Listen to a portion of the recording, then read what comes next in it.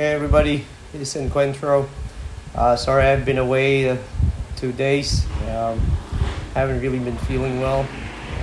My voice was also out again. It's a little better today. So the podcast I'm doing is for tomorrow, second Sunday of Easter, Divine Mercy Sunday. Let's begin with the prayer of St. Francis in the name of the Father and the Son and the Holy Spirit. Amen.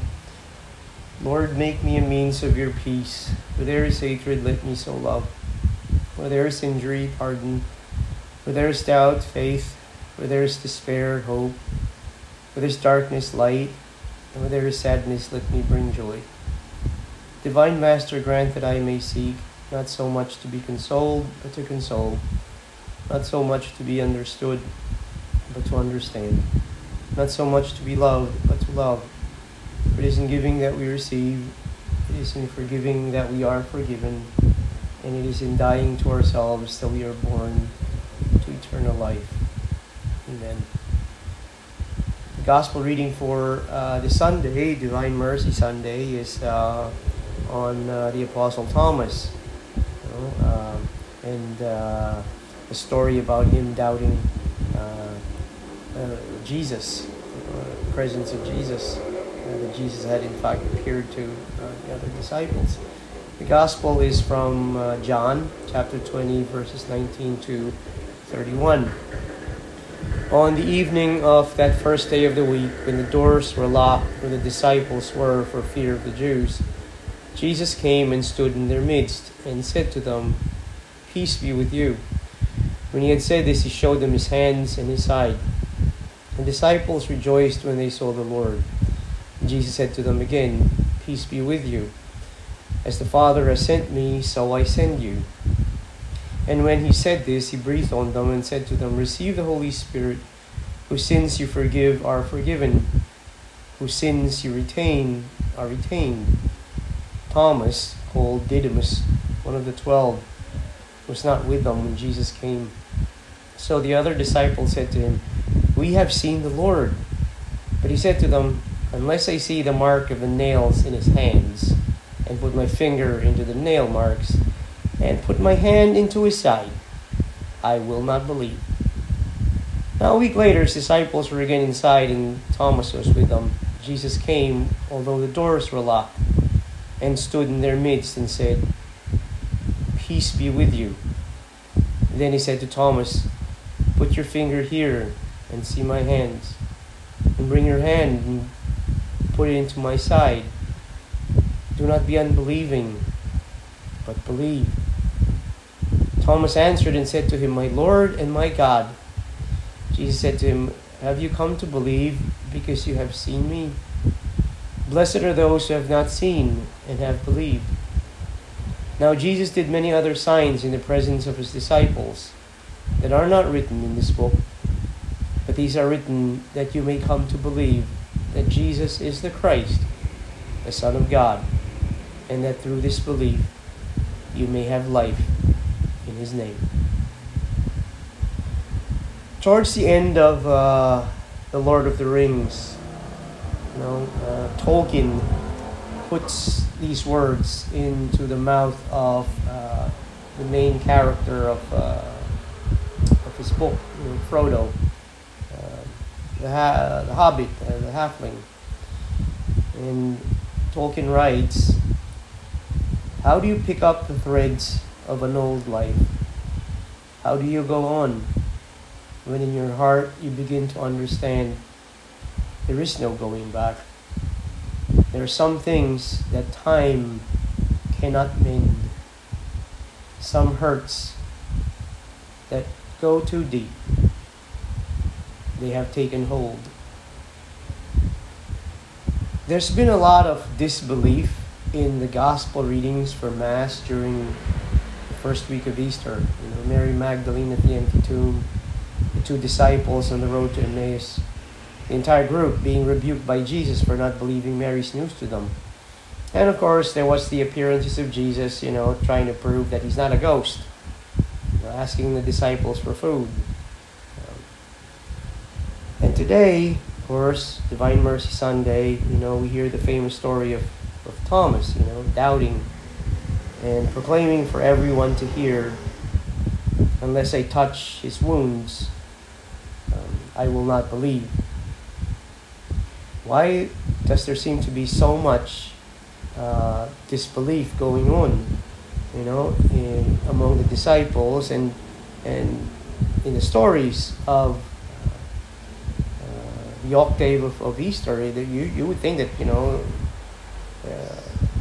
stories, the narratives of this week would all be about tremendous faith, the opening of eyes, and the realizations of the disciples about Jesus. But no, there's a lot of incredulity that's going on. There are some hurts that go too deep.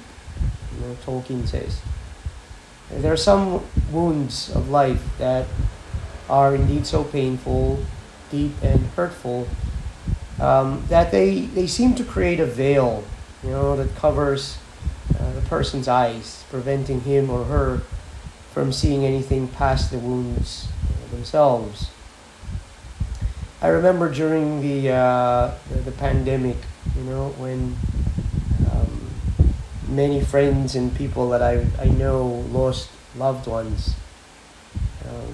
The pain of not just the passing of their loved ones, and the manner of the passing, the suddenness of the passing, and their inability in some instances, many instances, to actually be there, for their loved ones as they actually die.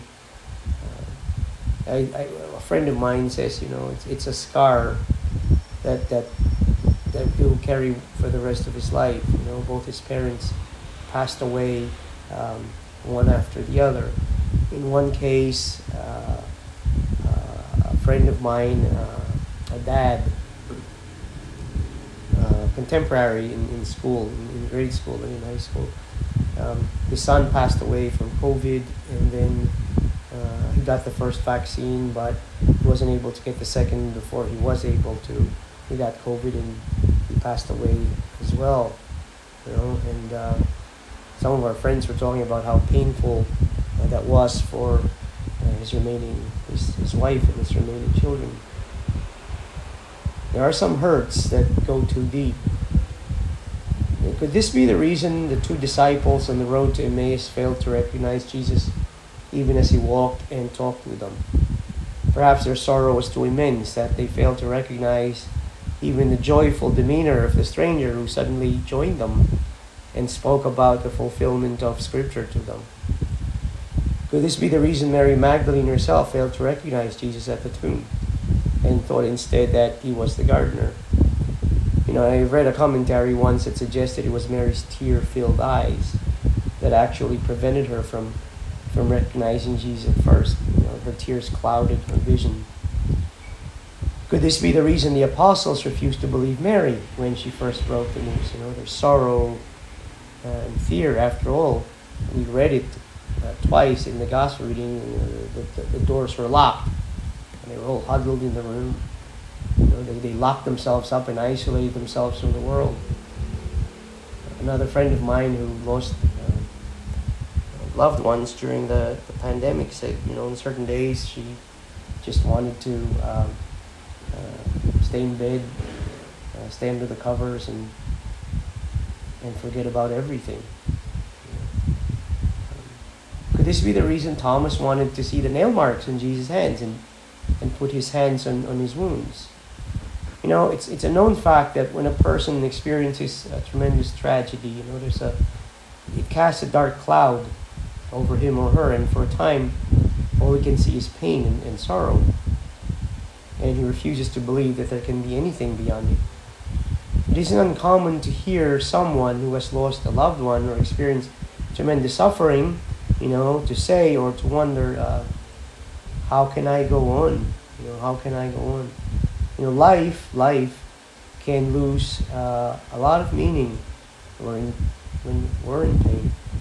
Many years ago, I remember this wonderful couple, were very devout Catholics, whose 15-year-old son died of a heart attack.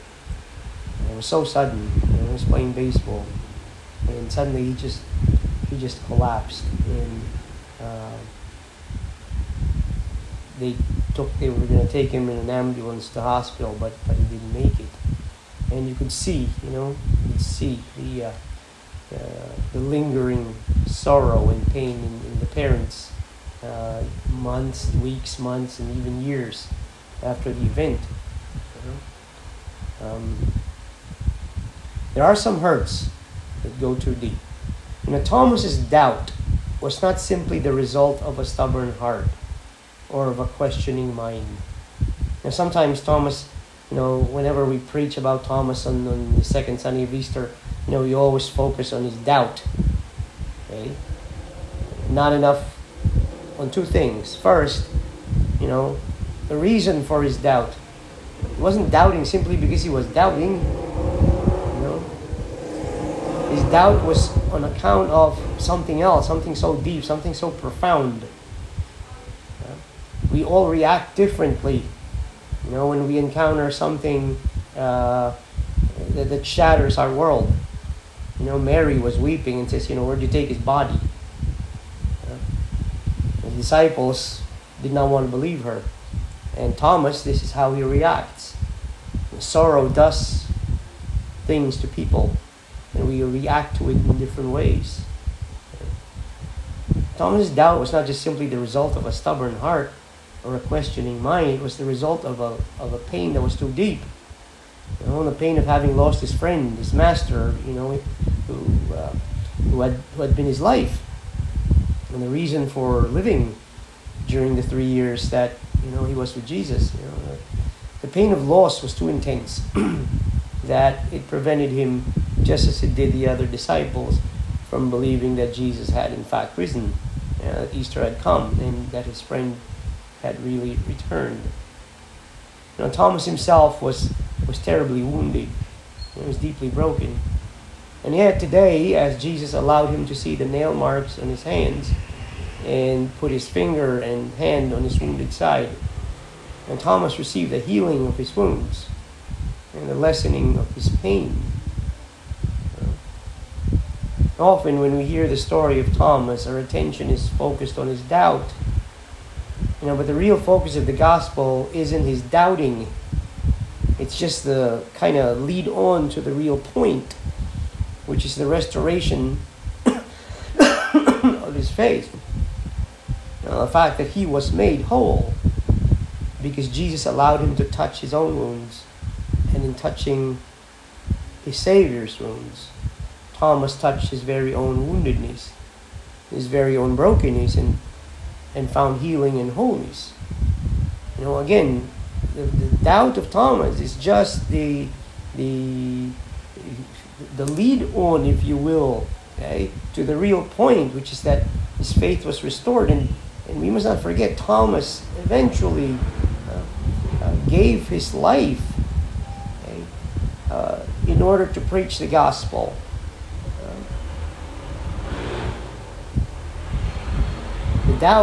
The doubt is just an intro to the far more important idea of the gospel, which is the restoration of Thomas's faith and Thomas being made whole. In touching Christ, in holding on to Christ, Thomas was made whole. His sorrow was healed. His faith was restored, allowing him to proclaim with all his heart, "My Lord and my God."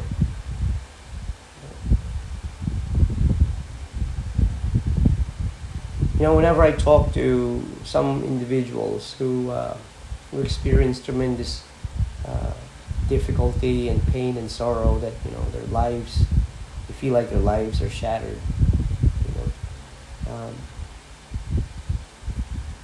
I'm at a loss for words, and I always tell my students, as a priest, there will be moments when you're not expected to say anything, but to simply be present to people. remember many years ago there was this couple. They were an amazing couple. I mean, they were both doctors, and their eldest son, who had just graduated from college. He met an accident and passed away. And I remember I was there at the wake. I was there at the funeral, and I was thinking to myself, parents shouldn't be burying their children, but that's the situation. And there's nothing that I could say that would ease their pain. So all I could tell them was, I'm here for you. We are all here for you. We are here, to grieve with you. We are here with you in your sorrow and your pain. And we are here to pray for you and to pray with you. Even in the healing power of the priesthood, there are moments when you feel that tremendous sense of weakness and powerlessness. Would that we could restore what people have lost. But we aren't a savior after all.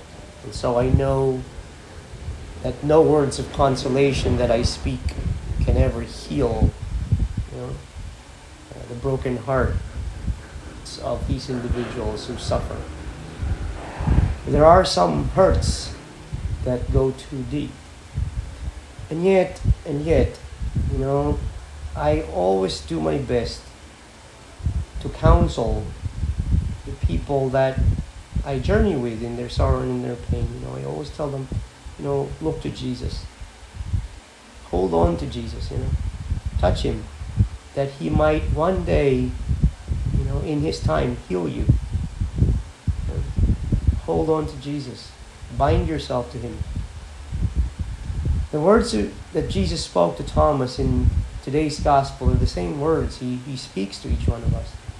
None of us is spared the wounds, the hurts, and the brokenness of life. To be human is to be wounded. We're all broken and wounded in pain. Okay? And that's why Jesus speaks those words to each one of us today. Put your finger here and see my hands. Bring your hand and put it into my side. How do you pick up the threads of an old life? How do you go on when in your heart you begin to understand there is no going back? There are some things that time simply cannot mend.